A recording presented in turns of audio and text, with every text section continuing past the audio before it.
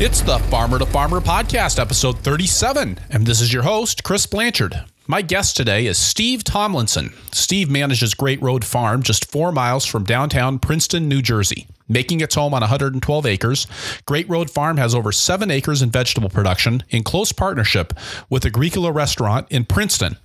A graduate of Brooklyn's Pratt Institute, Steve worked for artists Christo and Jean-Claude to build an expansive installation called Gates in Central Park and managed a warehouse before starting over working on farms after the 2008 financial crash.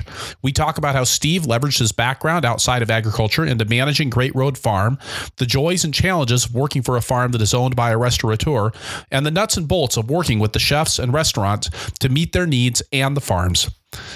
This was a super valuable episode. I love some of the details that Steve got into about how he manages his relationship with the restaurants. I hope you enjoy it as much as I did. The Farmer to Farmer podcast is brought to you by Vermont Compost, founded by organic crop growing professionals committed to meeting the need for high quality composts and compost-based living soil mixes for certified organic plant production. VermontCompost.com. The Farmer to Farmer podcast is brought to you by BCS America. BCS two-wheel tractors are versatile, maneuverable in tight spaces, lightweight for less compaction, and easy to maintain and repair on the farm. Gear-driven and built to last for decades of dependable service. BCSAmerica.com. Steve Tomlinson, welcome to the Farmer to Farmer podcast. It's great to be here. I'm so glad that you could join me today. I really appreciate your making time here in October. I know New Jersey's not exactly Wisconsin when it comes to the climate, but you guys have got to be in a pretty busy season with winding things down right now. Yeah, we are. I was just out there covering up our salad mix with Remay because we're going to have our first frost this weekend. So I'm still busy. To get started here, can you tell us a little bit about Great Road Farm and in brief, your relationship with Agricola Restaurant? Because I think that is kind of what makes Great Road Farm stand out from all of the other great farms out there. So Great Road Farm it sits on 112 acres. We have about 7 acres in vegetable production or cover crop. Right now, this year we had about 5 acres in vegetables. We have 4 acres fenced in for pasture, for livestock. We raise a small amount of livestock, such as sheep, 2 cows, 6 pigs, 200 chickens for eggs. And we are attached to a restaurant called Agricola, and it is owned by the same owner. His name is Jim Nahn. He owns the farm and the restaurant, and I am the farm manager. So I started here about 4 years ago, and I pretty much started the farm. It was just, land. And yeah, we've been rolling ever since. So you got hired to actually start Great Road Farm. What was your background before coming to Great Road Farm? I actually went to art school at Pratt Institute in Brooklyn, New York. And so I started off as an artist. Well, that's a logical career path. Yeah, that's what my parents said too. So I was an artist in the city for about 7 years, and I found my way eventually to eco-friendly building supply company. One of my designer friends was starting up a new startup, and he asked me to jump on board. And so I did. So I ended up, driving forklifts, managing a warehouse, doing whatever it took to get this startup off the ground. And then around 2008, the economy crashed, and I lost my job, and I had a chance to kind of start over. I had a lot of fun designing products and furniture, but I didn't really want to do that because I kind of felt like I was just making landfill. And I was really interested in how I could kind of help, do something good for the world. So I looked at possibly going back to school for ecology.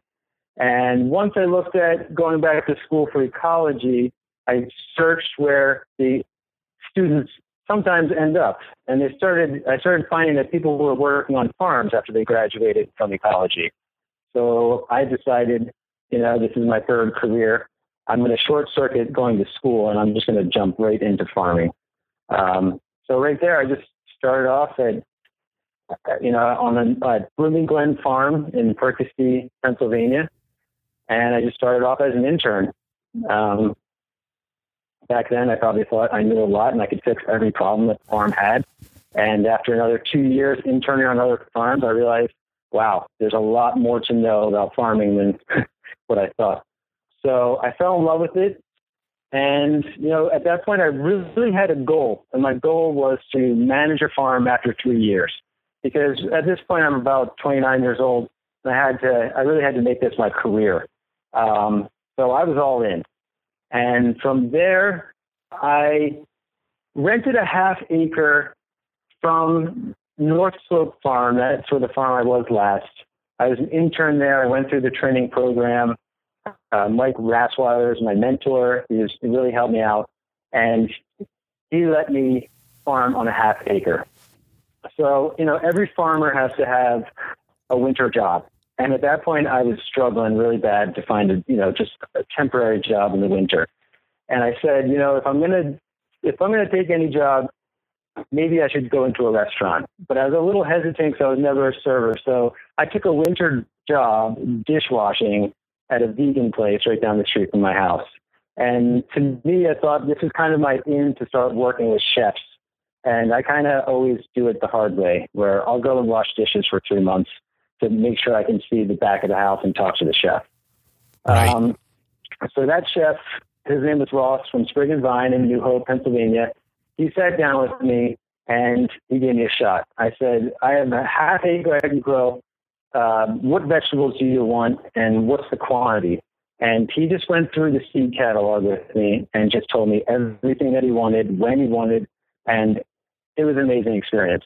So my last year working at North Slope Farms, like my third year interning on farms, I got this half acre and I worked on my half acre after I was done farming for my job. And I also worked on the weekends. So in a sense, I was kind of trying to burn myself out to see, is this really what I want to do? So I was working nonstop. Right. And then I always use I try to always use my skills. So one of my skills is, having an art background. So I knew, okay, this is like my portfolio. And so every vegetable that I sold to Sprig and Vine, I took a photo of and made a website. And the job didn't really exist yet, but I was like, I love working with chefs. I like to see the whole connection. I want to see it from, when I grow it to how it ends up on the plate and the planning behind that. And so I said to myself, I said to my dad, he said, so what are you going to do next? I said, well, I want to stay in this area and I want to work with a restaurant and I want to start a farm and manage it. And sure enough, 2 months later, I was looking through the NOFA, New Jersey ads. It simply said, to have a restaurant, starting a farm, called Jim. And so I called him. And sure enough, it's been great ever since. There's the farm, we just break even, maybe make a little bit of profit after paying off capital expenses and my salary and health benefits and all of that. So, we are a functioning farm, but the whole goal of the farm is to really supply as much as we can to Agricola and also to what we can't supply to Agricola. I reach out to other local farmers as well and try to get their vegetables in, because we really need like a whole community working together to run a restaurant that is, 200 seats. So I want those other farmers to stay around. So that's kind of where I'm at now. You're going out to other farmers and helping to source the produce for Agricola. Yeah, we're at the beginning stages of that. So I have a lot of farmer friends around here, and we're kind of all doing the same thing, where it's someone's farming anywhere between 2 and 10 acres, and they're, right down the street, about my age. We have potlucks together. And if Agricola needs something, I try to call my friends and say, do you have this? Can we use this? Or what do you have too much of? But it's at the very beginning stages of that, because there's a lot of logistics involved with, when chefs start ordering. And they kind of want to order from one place or two places and not have a whole entire list. So, but I'm starting to feel it out. and figure out the sources. But I am involved in the kind of the executive management of I'm the farmer, and I meet with, the chef and the owner and the front of the house manager biweekly. So it's I wear many hats. So tell us how your relationship with the chef at Agricola actually works on a year-to-year basis and even on a week-to-week basis. How are you guys doing the planning together and making sure that you have what the chef wants and making sure that what the chef wants actually aligns with what you're able to produce there in New Jersey? That's a great question. And, it changes all the time. But basically, I sit down in the wintertime and we go through the seed catalogs and we try to guess, the chef tries to tell me what he likes. And I try to match production to what I think they need, because now after my fourth year, I kind of have a feeling for it. And it's really, I go back to, record keeping from the year past to make sure that, what I'm saying, what I can actually produce. And that's the beginning. Then when the season actually hits, chefs are kind of interesting because they almost want to be inspired by what's out there. Even though, I'm kind of a design background, I'm designing, as a farmer, you're planning the whole entire year out in the wintertime. The chefs aren't doing that as much. So there is some flexibility. And I've worked with two different chefs now at Agricola, and each one has its own different style, really. So Chef Crawford Collinger, he is the current chef now. I can cut in salad mix and bring it to him, and it can be a mix of lettuce and person and lamb's quarters and pretty much mustard greens, whatever I want to grab, and he'll use it because that's what he likes. The other chef only wanted head lettuce. So I try to match what they want. And then, again, what I can't produce, they get from other farms. There's not too much pressure to, if they run out of something, we're not going to have the dish at the restaurant. Right.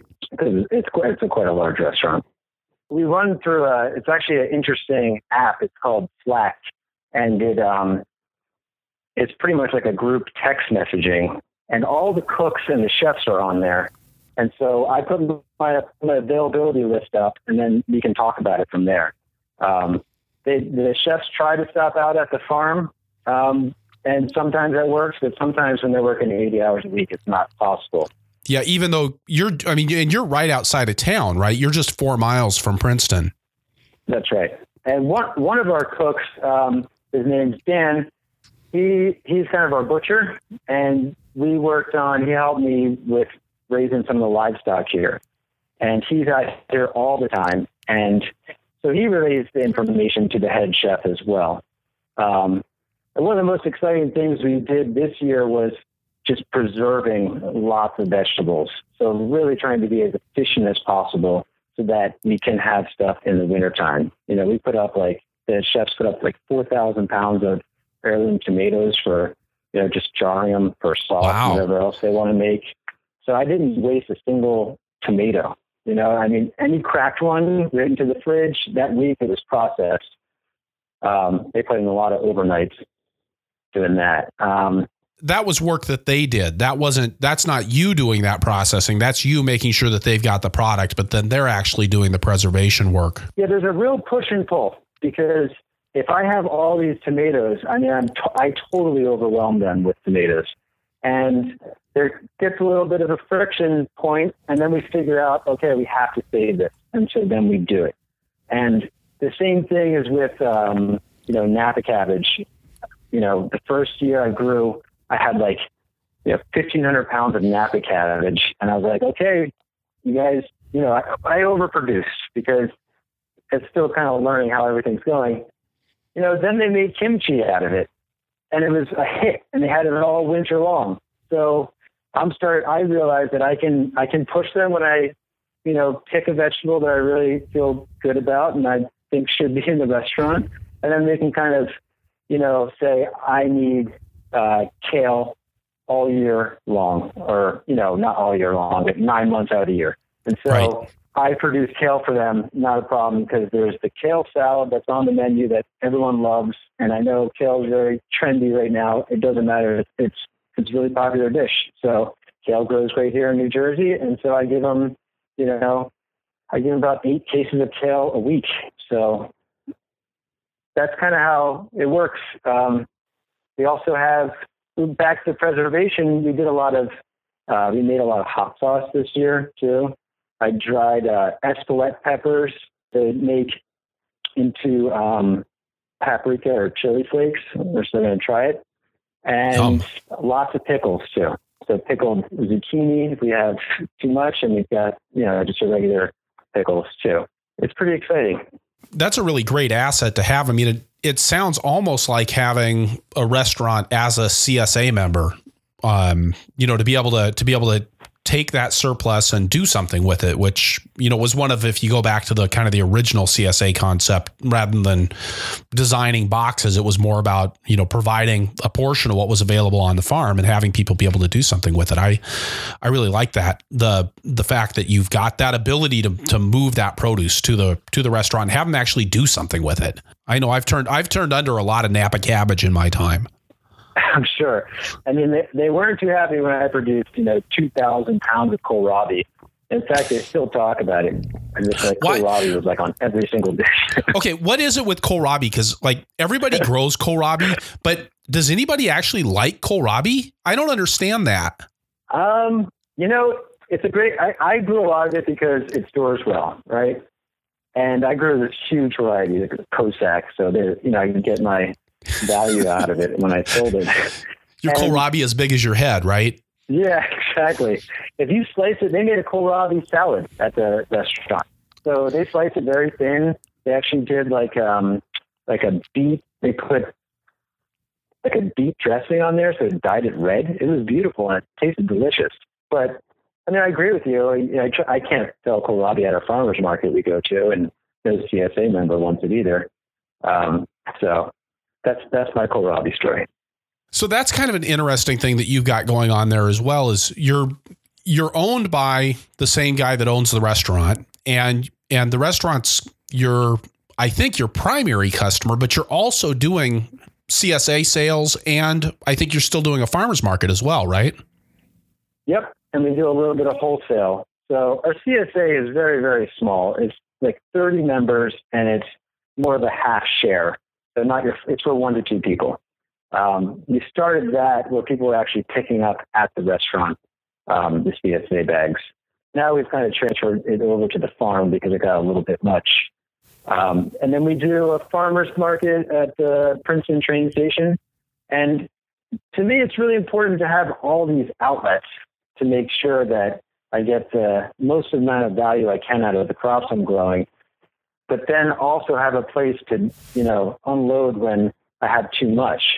So over the course of the years, I've gotten it very efficient, and we run very, very, it's a small crew. It's me and 3 other workers. So there's not a ton of people out here doing it. So it's important to keep all those outlets open. And to make sure you've got a market for absolutely everything that you produce. That's right. You said you said you do wholesale as well. Is that wholesale to other restaurants, or is that going to grocery stores? In years past, we sold a little bit to a distributor until that kind of didn't work out anymore, like shishito peppers. And I made a lot of money off of shishito peppers that one year. And then shishito peppers got really popular. And so a conventional guy started growing them, and then it wasn't worth me growing it anymore. So I try to find a little niche, vegetables that I can kind of sell. We also sell to Brick Market, which is right down the street. It's a nice market. We just sell them kale. That's what they want. And then we just recently got hooked up with a company called Fresh Nation, and they come and pick up at our farm and pick up at the farmer's market stand. And they're kind of like an arm of Amazon, I believe. It's a new company. It's a new startup. They might be in their kind of trial phase. But as far as going to other restaurants, I've tried in the past, and I keep sending lists out, and they don't respond to me. So I stopped kind of doing that model because I think it is very difficult to sell to restaurants unless you have a real relationship. And there's lots of other farmers around here that, there's lots of competition. It's hard to even get into farmers markets around here. So I put all my effort into mostly Agricola, and then the other outlets just as backup. Farms that I worked on when I was getting started sold to restaurants. It was very much that way where we had a relationship with one restaurant, and we sold stuff to a lot of different restaurants, but there was this one relationship that was kind of the primary relationship. I mean, it was the one where the chef got excited, we were in communication, and it was clear that the farm and the restaurant really had a relationship. And then there were a lot of other smaller accounts that we dealt with, but certainly not to that same degree that we dealt with that one key buyer. Yeah, it really is all about a relationship. I mean, that's the key word. If I sit down and talk to the chef and say, hey, why haven't you been out on the farm recently? And then he tells me that, he lost a bunch of prep cooks. I'm like, okay, I get it. If I have a bunch of vegetables that I'm like, okay, I'm going to have turnips coming. I have a lot of turnips coming. If the chef comes out and walks out into the field and sees all the produce that I'm talking about, he's like, okay, we're going to make this work. So just making sure you have that relationship open, it's like any relationship that you want to strengthen. That's how it works. And the better communication you have, the better it is. Well, and I really like what you just said about having the chef come out and see when you say we have a lot of turnips coming, what that actually means. I mean, I remember working with some institutional buyers at my farm, and they were like, well, we'll buy all of the, I forget what it was. I mean, it was all of the rutabagas that you can grow, and we were like, you don't understand that just how many rutabagas we can grow, and I think sometimes getting that visual for what is a lot of rutabagas, because to them, a lot of rutabagas was 100, 200 pounds, right. And I was dealing in tens of thousands of pounds of rutabagas, and they didn't have any conception of what that actually meant until they came out to the farm and I showed them, like, this is what a half acre of rutabagas looks like. And that's what we got, and that kind of communication, I think in some ways you almost can't substitute for that eyeballs on and that kind of eye to eye, face to face relationship with the chef. Yeah, you can. And there's a lot of education that's involved in understanding how the chefs work and how they order, and what they're expecting. So even if I go into their walk-in and see like vegetables that aren't from our farm, I check it out and look at it. Like, this is what they think a beet size looks like. And I remember, what I was calling a regular size beet, they were calling baby beets. So you need to have that understanding of sizes. And then the other thing is, I try to let them know we're like a single source farm. And I use that word as if we're going to have different sizes of vegetables too, like beets, for example. There may be some smaller ones and some larger ones. We're not sitting here and grading it for them. I guess we could, but I try not to because I try to sell everything. So just the reality of the local produce, that it's not coming from California. It's not necessarily in a box that it's all uniform sizes. It's going to be a little bit different. You need to find the right chef that can kind of work with that and use that strength for the restaurant. Because I think people notice it when you see it on the plate and if things are a little too perfect. But I always, strive for high quality stuff too.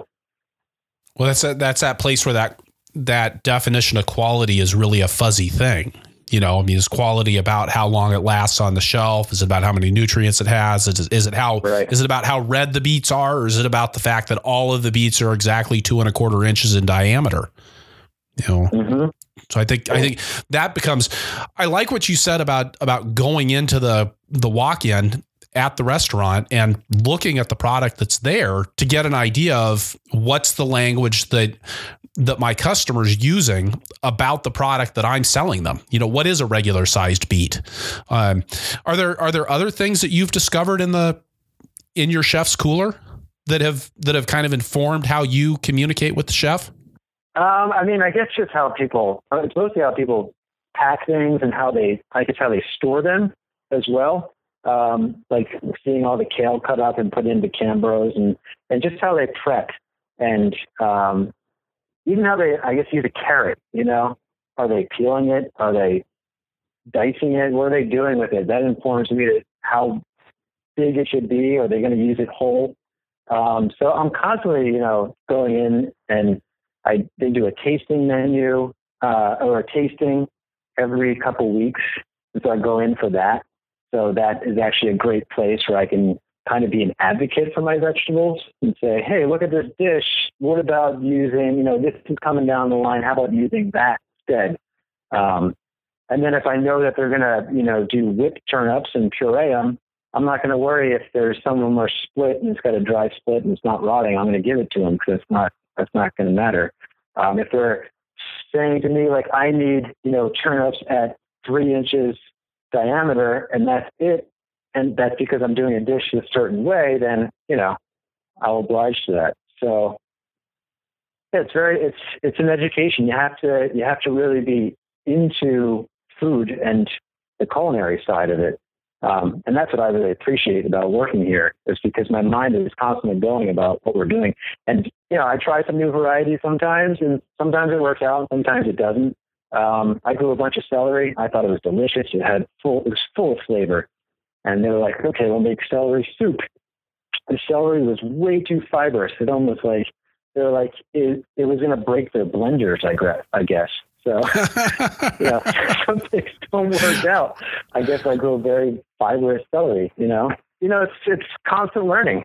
I don't stop learning. Well, and I think that's really key, especially in something like a restaurant market where restaurants are high turnover environments. Chefs have a tendency to come and go, and trends in the food world have a tendency to come and go too. Who would have thought 5 years ago that kale was going to end up being what it is today in terms of popularity and seed shortages and all the rest. And I think that we, it's easy to sit back on your laurels and go, oh yeah, I produced salad mix 20 years ago and I'm going to keep on producing salad mix. You got to always be looking for what's that new thing and how can you do stuff a little bit better. And I really like the fact that you've got this opportunity to work with the chefs, not just on the level of I need turnips, but I need turnips to accomplish this. And therefore the quality standards are that. I would imagine that creates some challenges in communicating with your harvest staff about, it's not just like, okay, go out and pick the turnips the same way we picked the turnips last week. Yeah, you're right. I'm out there with the staff. We're like a pod of dolphins that move through the field. I mean, we just, I lay down what we're going to do. I'm out there harvesting with them. I'm checking their work. Pretty much every year I get a new set of people that I train. A lot of training up front in the spring, and then now we're kind of coasting. So it does take a lot of communication. But since we're harvesting for the restaurant 3 days a week, and most of our sales go right there, it's all worth it. It's all worth that effort. Because there's nothing more disappointing than going to a farmer's market and then coming back with a bunch of stuff. This just, it's an order that sells. So you're delivering to the restaurant 3 days a week. Are you harvesting and delivering on the same day? We harvest the day before, and then we deliver the next day. And why do you do it that way? That's just so that I can wash all the vegetables. We take a lot of care in washing the vegetables, making sure all the cells are turgid by, submersing them in cold water for 20 to 30 minutes, just to make sure everything is going smoothly. And then delivery first thing in the morning is the easiest thing for us as far as traffic goes. Princeton's not a large city or town, but it gets, there's a lot of people walking around, so it's better to get there early in the morning. And their walk-in at the restaurant isn't very large, so we got to make sure that we can deliver 3 days a week. Yeah, I think that's a really big deal working with restaurants. Is I don't think I've ever been in a restaurant that had a large enough walk-in cooler. So I noticed on your website, Steve, that you had gotten certified organic this year. And I thought that was an interesting marketing decision, given that most of it's going to the restaurant that owns the farm. Can you tell us a little bit about what drove that decision to get certified organic? So I got asked to be on the NOFA New Jersey board. And after meeting with the group for, 2 years and learning the history of organic agriculture, I realized that I did want to be a part of it. So I always practiced organic agriculture for the first 3 years, and I kept records because that's the only kind of farms that I worked on. And I didn't really hold too much value to the name.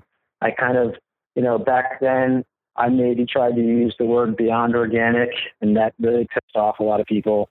And I didn't really realize what I was doing, that it was kind of, if you want this movement to move forward and you grow this way, then you should just go ahead and do it. And also I noticed, when you go and visit other farms that are kind of saying, yeah, we practice organic procedures, but we're not certified. And then if you notice some certain things that they're doing that is out of those lines, how do you then, are you going to start regulating them? And it just goes all back to, it goes back to marketing. But I didn't want to, if I was saying, oh yeah, I practice organic procedures, another guy is saying that too, but I see something that he's doing that I wouldn't do and is not organic, then what do you do from there? So I made the decision, you know what, I'm going to get certified organic. I'm going to support NOFA New Jersey and the organic movement here. And I think, I already have all the records, so it's not a big deal. It took me a couple weeks in the wintertime, and I got certified organic. It actually made me a better farmer because it forced me to look back at all my records and keep really good records. So it wasn't that big of an effort for me. And I was amazed by the response. I mean, just people were really happy that we were actually certified organic. So does it matter for the restaurant? Probably not so much, but as a member of the community and as a farmer that tries to reach out to other farmers, I think it has a huge impact. Well, and I know and respect a lot of growers who've chosen not to be certified, but I do find it's a nice, clear, bright line. There's not a lot of gray area with it. And I think organic certification has its shortcomings, but it really is we do this and we don't do that kind of a thing. And I think that just makes the marketing easier. And I think it helps customers feel more at ease. And it certainly, I've seen that same thing when I visited farms who say, well, we're organic, or, we're doing some other certification. And then you sort of, you find out that, well, they use treated seed on this thing because they couldn't find it, or, they sprayed a little Roundup over here because, there's no other way to really get the thistles under control. And I was like, oh, wow. Right. That's different. That's really different. Yeah. And I get the people that, don't want to get certified because it's a government label and it's a marketing label and they're against the man. I understand that, but I think it's, once you grow up a little bit and you realize, okay, there's more to it than just, me. It's a broader movement, and it's got a deep history to it that I think it is important. And, I'm not growing vegetables like they're growing in California. We're not monoculture. We have tons of stuff. We're not just growing lettuce. And actually on our farm, we don't spray anything, and we never have. I don't use black plastic mulch. And, I rotate my fields. I plant them once and then just once a year. And then they're turned over to cover crop or they're fallow. So, I kind of farm extensively, and, I really care about the health of the soil. So not everyone does that, even that are organic, There's lots of things you can do, sprays and whatnot. I always find that really interesting. I've had a couple of guests on the show who've said that they don't spray anything. And I always just find that really shocking. I mean, how do you keep the worms out of your broccoli? I don't grow broccoli. Well, simple solution there. I like that. That's easy. I mean, sometimes I don't grow certain varieties if I have a lot of trouble. Especially broccoli. I mean, I feel like it takes up, it's it's such a heavy feeder too. But I grow most of the other crops though. So, and I don't spray, I planted kale out in the fields in the summertime, and it got bitten by flea beetles. It was torn up. And so I just let the field go, and then a couple weeks later, we had some porter germination in our salad mix, and that's a really important product for us for the farmer's market. And I went and looked out at that kale field, and there's weeds, and there's lamb's quarters, and there's purslane, and it's all growing up around this kale. And I was like, well, we're going to add that into our salad mix. So there's a lot of fun going out there and picking all these weeds, or so quote unquote weeds. And then after about another 2 weeks, the kale and the chard it started to come back up, and it's starting to look healthy again. So then we went through and we cut out all the weeds and laid them down in the pathways. And now, they're not the healthiest plants, but they produce for us. And it's just a little bit later, and they got stunted. So I do techniques like that, and I'd rather just keep planting than be on a program to spray for flea beetles. Well, and how nice not to have to put on the monkey suit, and strap on the sprayer. That's my least favorite job on the farm. I mean, I'd rather muck out the pig pen than have to go out and spray. Yeah, me too. I mean, when I worked at the first farm I worked at, we sprayed a lot of fish emulsion on plants. And I can remember one time the nozzle got clogged, and, this is like right before lunch. And I sprayed myself in the face like 3 times trying to unclog it right before lunch. It was just horrible. We're going to take a quick break here and get a word from our sponsors, and we'll be right back.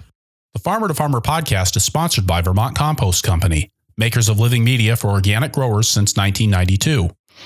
In the transplant greenhouse, all of your investment in plant materials, heat, labor, and overhead depend on the performance of the media where you expect your plants to grow. And that media has a really hard job to do: produce a healthy plant in just a few cubic centimeters of soil. When I started farming, I focused on getting the cheapest ingredients I could find to make my own potting soil, and later on finding cheap potting soil that was already put together. But I found what so many farmers have, that saving money on inputs doesn't always result in increased profits. Jennifer at Vermont Compost can tell story after story of customers who switched to less expensive options, but who have come back to Vermont Compost for the consistency and the quality of their potting soils. And even though it's not all about saving money, Vermont Compost's pre-buy program can help you get what your plants need at the best price, with the best shipping options, delivered at a time that works best for you. Plus, their Shared Truckloads program organizes shipping to other regions in ways that get shipping prices down to the level you'd pay right there in the great state of Vermont. Feed the soil. VermontCompost.com. The Farmer to Farmer podcast is brought to you by BCS America. BCS two-wheeled tractors are often mistaken for just a rototiller, but they are truly superior pieces of farming equipment. Engineered and built in Italy, where small farms are a way of life, BCS tractors are built to standards of quality and durability expected of real agricultural equipment, the kind of dependability that every farm needs. I've worked with BCS tractors for over 24 years, and I wouldn't consider anything else for my small tractor needs. And I'm not the only fan. More than 1.5 million people in 50 countries have discovered the advantages of owning Europe's most popular two-wheeled tractor.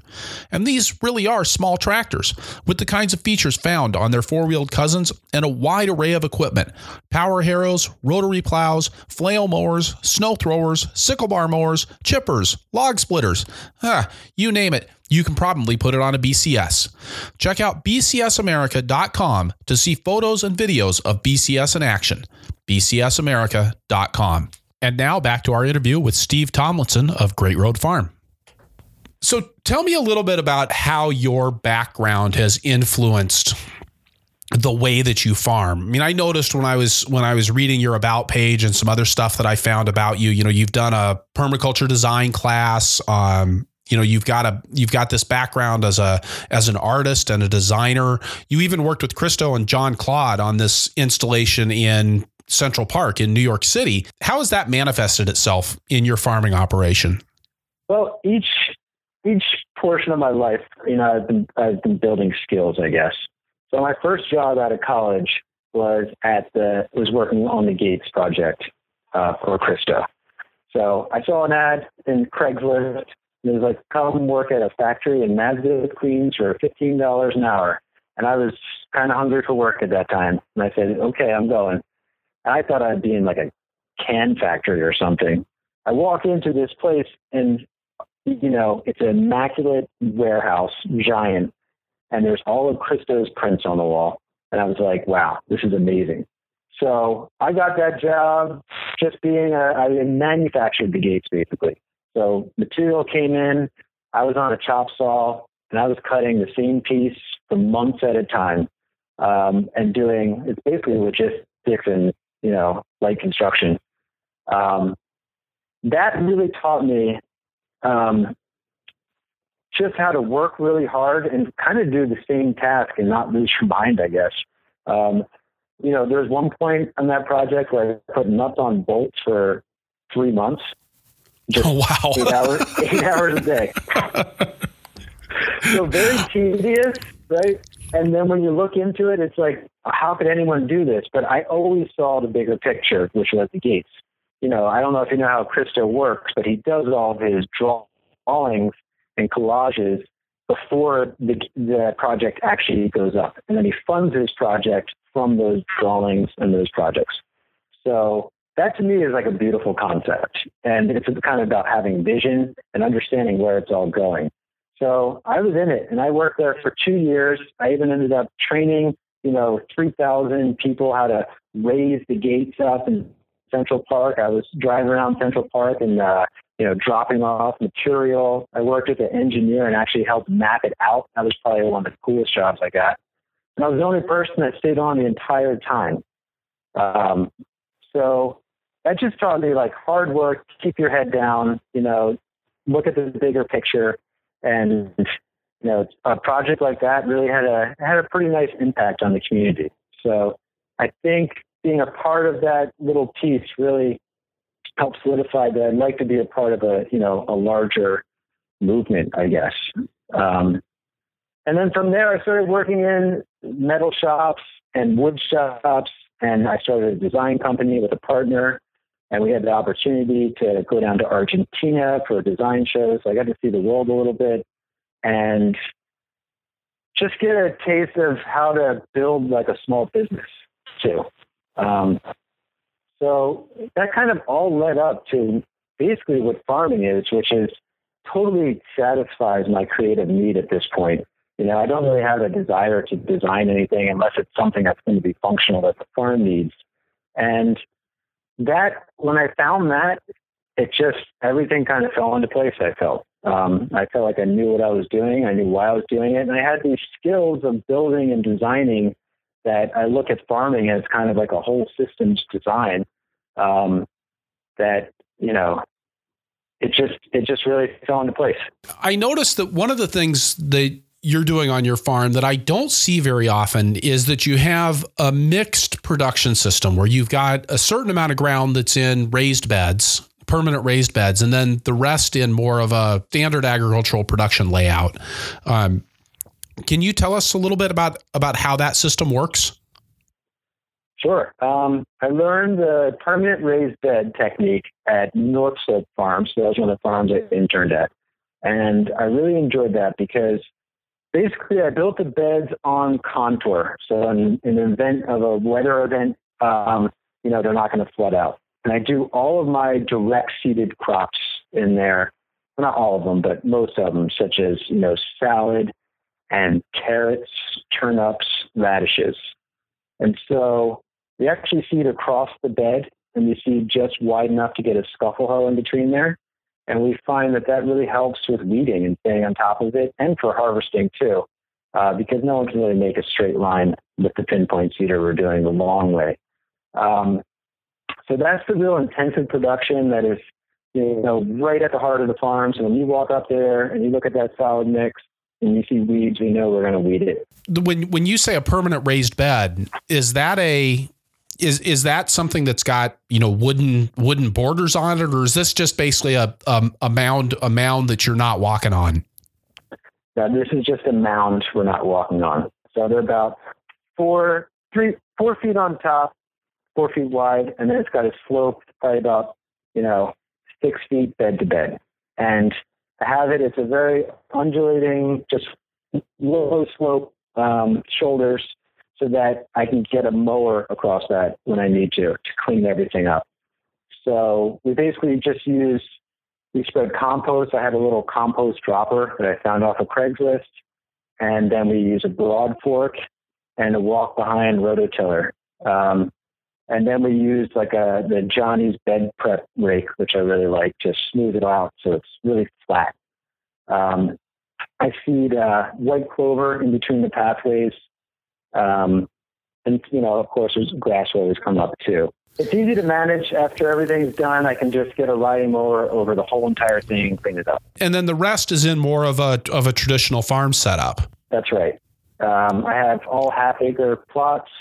The beds are about 100 feet long. And we have 2 tractors on the farm. We've got a large Kubota M7060, and we've got a cultivating tractor. And so with the larger tractor, I actually have a spader and a Mont spader, which is nice. We just got it last year. And so I use the spader to do my primary tillage. And then I switch right over to the cultivating tractor to do my bed forming, just so I can get pretty tight beds in there. Are you buying in your compost, or is that something that you're making on site? We buy in our compost. It's mushroom compost from Kennett Square, certified organic, and it seems to be working out pretty well. We do have a horse side of this operation, which I'm not really involved with, so we do have access to manure. And I've tried composting that in a slow way, over the course of 2 years, but there's still a lot of weed seed that comes up. So for right now, we're still buying it in. And so that's part of the farm. I mean, I think this is one of the interesting things about working for somebody else on a farm, is that a lot of times it's not just about producing and making something that's financially viable as just a farming operation, but it's also about satisfying these other needs. Do you get other, I mean, you mentioned the horse manure. I mean, do you get pressure from the farm owner to take on projects that you wouldn't do otherwise? I don't know about pressure, but I get asked to do lots of different things.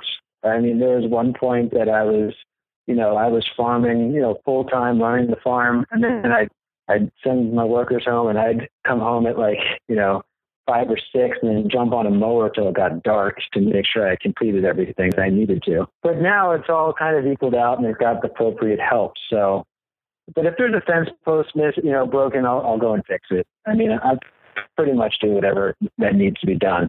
But over the course of the years, as the restaurant's gotten pretty strong, the farm has found its own feet.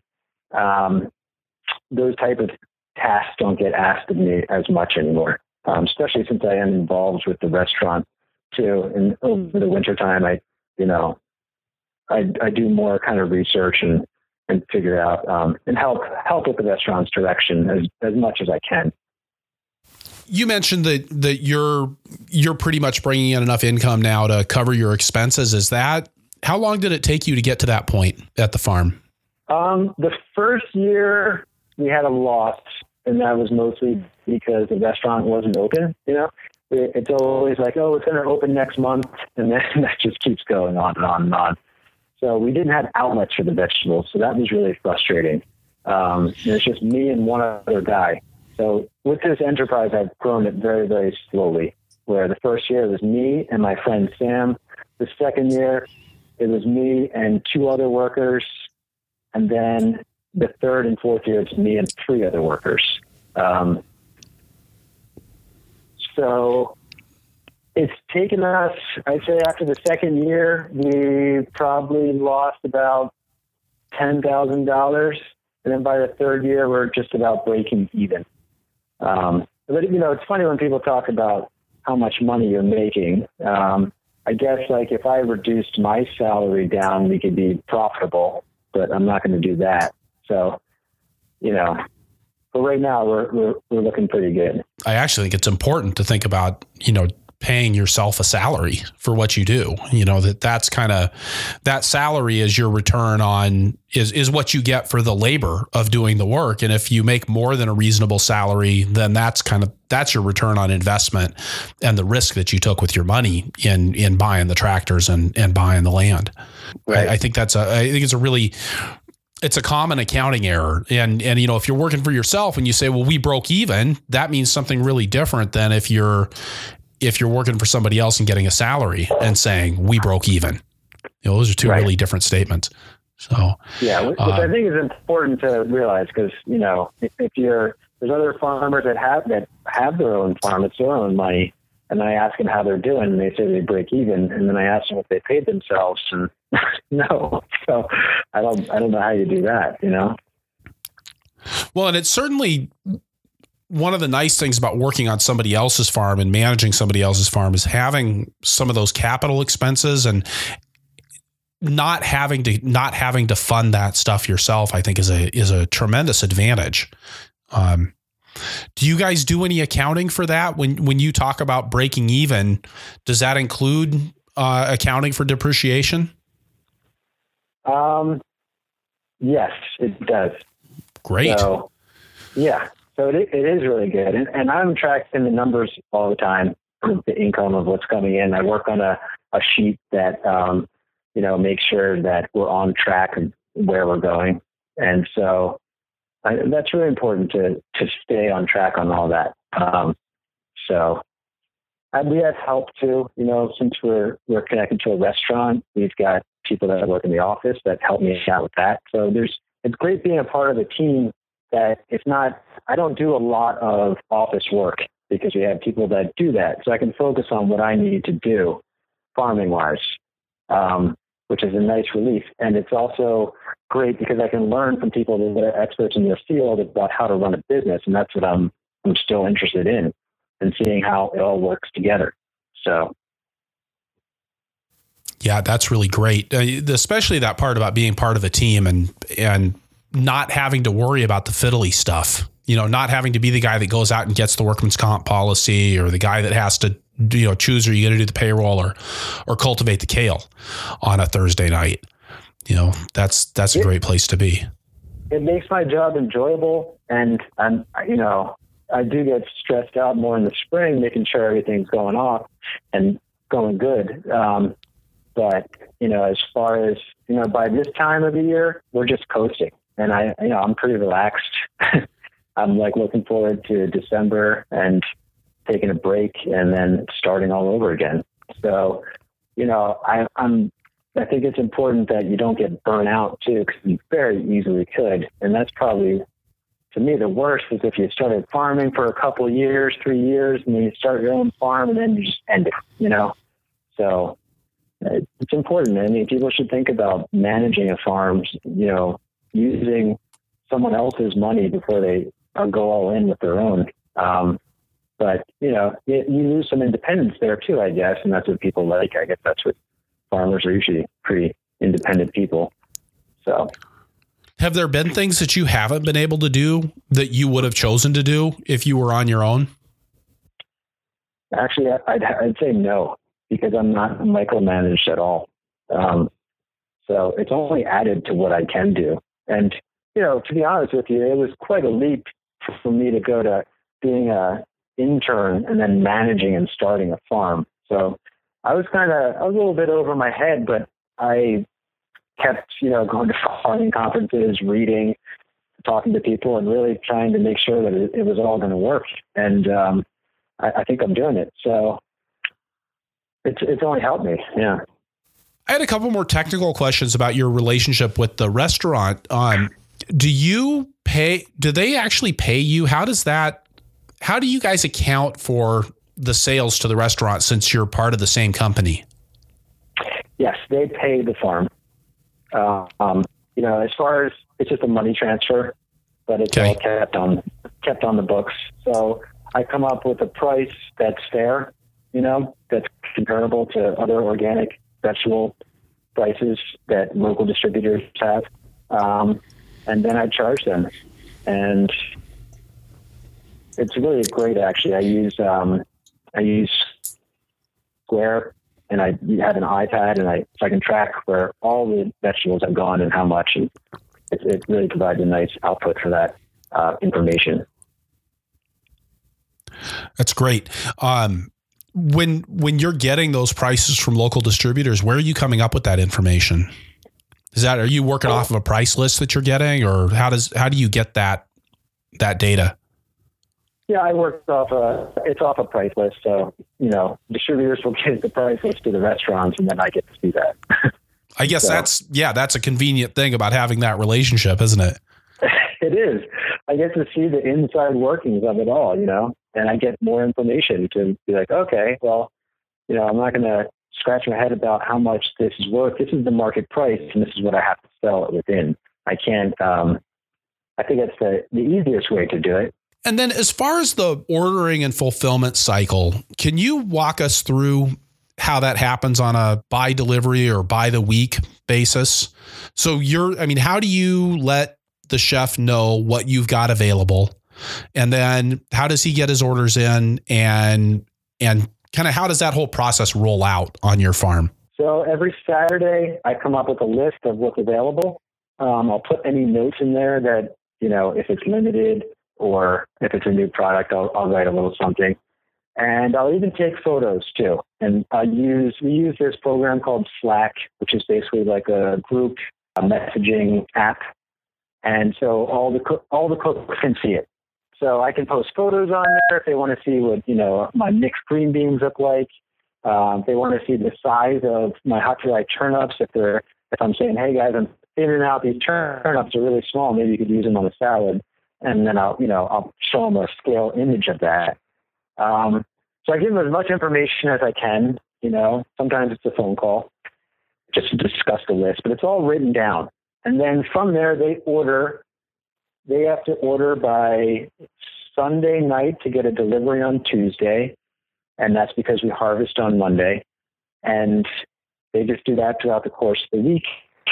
So basically I usually get the order let's say the order for a Tuesday. So I'll get a message at 1:00 in the morning on Sunday saying what they want for Tuesday. I wake up, we go, and I write down a harvest sheet, pen and paper. And I give that to my crew, and I'm out there harvesting too. We always do, tender leafy greens first, and then roots in the afternoon. And then we wash it and we pack it. And as a new vegetable appears, we kind of develop what the unit size is.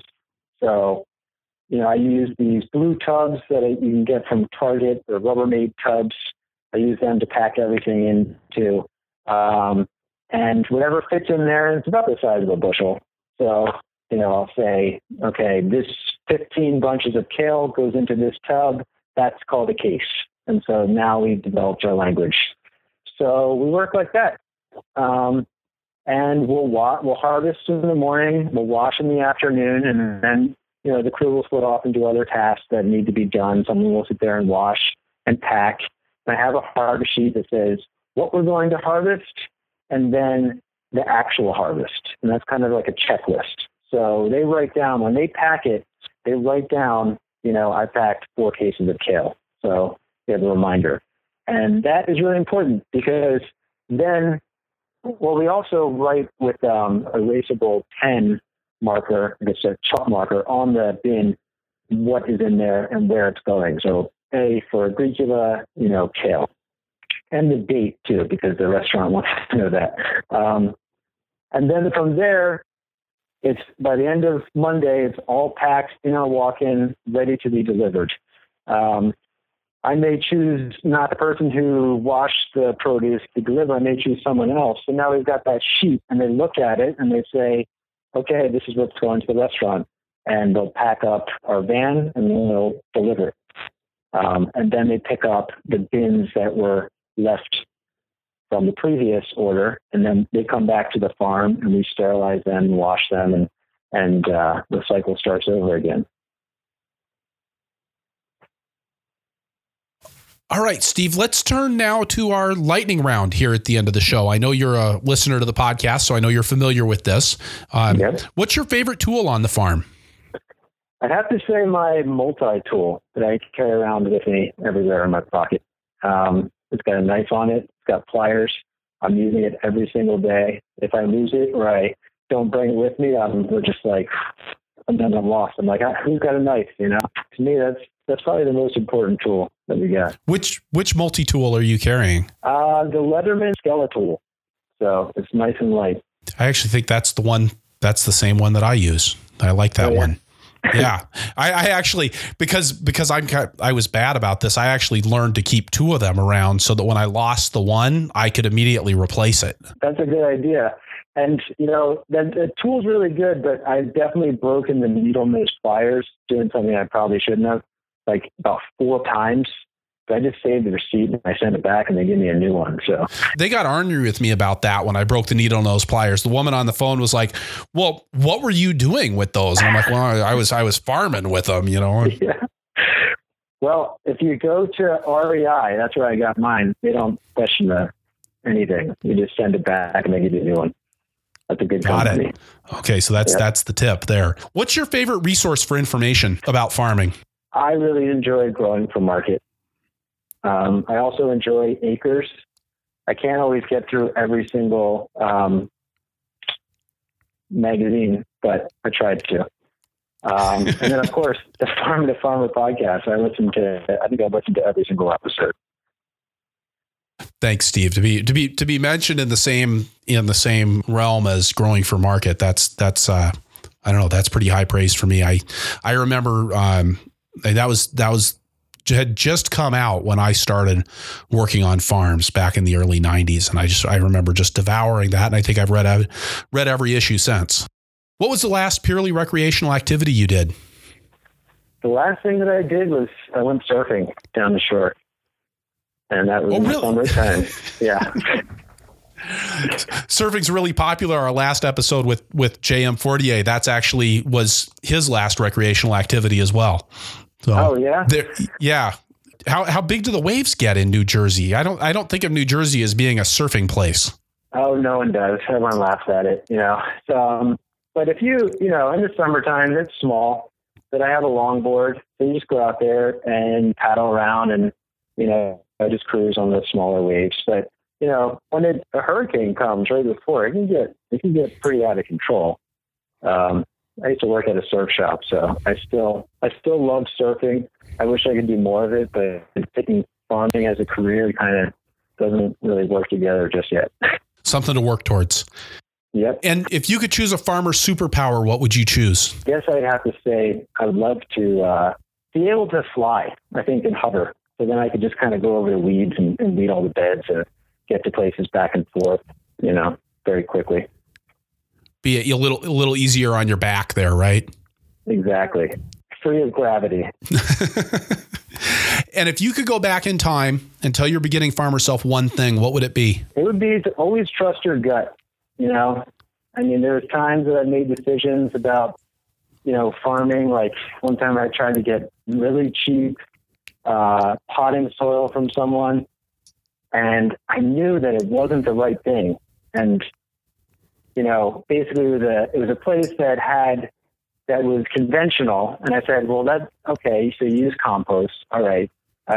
Could you take out the liquid nitrogen and I'll just use the same thing? It's pretty much compost and perlite, and the plants were horrible. So anytime that I what I tell myself is just, if it doesn't sound right, trust your gut. I like that. Steve, thank you so much for making time here on an October afternoon to join me for the Farmer to Farmer podcast today. Thank you, Chris. It was an honor. All right. So wrapping things up here, I'll say again that this is episode 37 of the Farmer to Farmer podcast, and that you can find the notes for this show at farmertofarmerpodcast.com by looking on the episodes page or just searching for Tomlinson. That's TOMLINSON. I'm super excited to announce a series of workshops I'll be doing this fall on employee management. Employees make it possible to get more done, but managing workers and their work takes dedicated time, energy, and processes, as many of our guests have explained. I'll be presenting full-day workshops on managing and motivating employees on the farm in Hemingford, Quebec on Friday, October 23rd, in Cedar Rapids, Iowa on Monday, November 30th, and in Columbia, Missouri on Tuesday, December 8th. By the way, Hemingford is just 90 minutes from Burlington, Vermont, if you're interested in jumping across the border to attend that show. More information, including schedules and registration information, at purplepitchfork.com/betterboss. If you enjoy the podcast, I think you would also enjoy my weekly email newsletter, The Flying Rutabaga. The Flying Rutabaga runs the gamut from practical templates for delegation to guidelines for watering transplants. You can sign up at farmertofarmerpodcast.com or purplepitchfork.com. Also, if you enjoyed the show, it would be great if you would pop on over to iTunes and leave us a review or make a comment on the show notes. Or tell your friends on Facebook. These reviews and these referrals are the bread and butter of making this show available to an ever wider group of listeners. And you know what else? I'd love to hear your suggestions for guests on the show. I know a lot of things, but I don't know all of the great farmers out there. Please visit farmertofarmerpodcast.com and use the contact form to tell me who you'd like to hear. Thank you for listening. Be safe out there and keep the tractor running.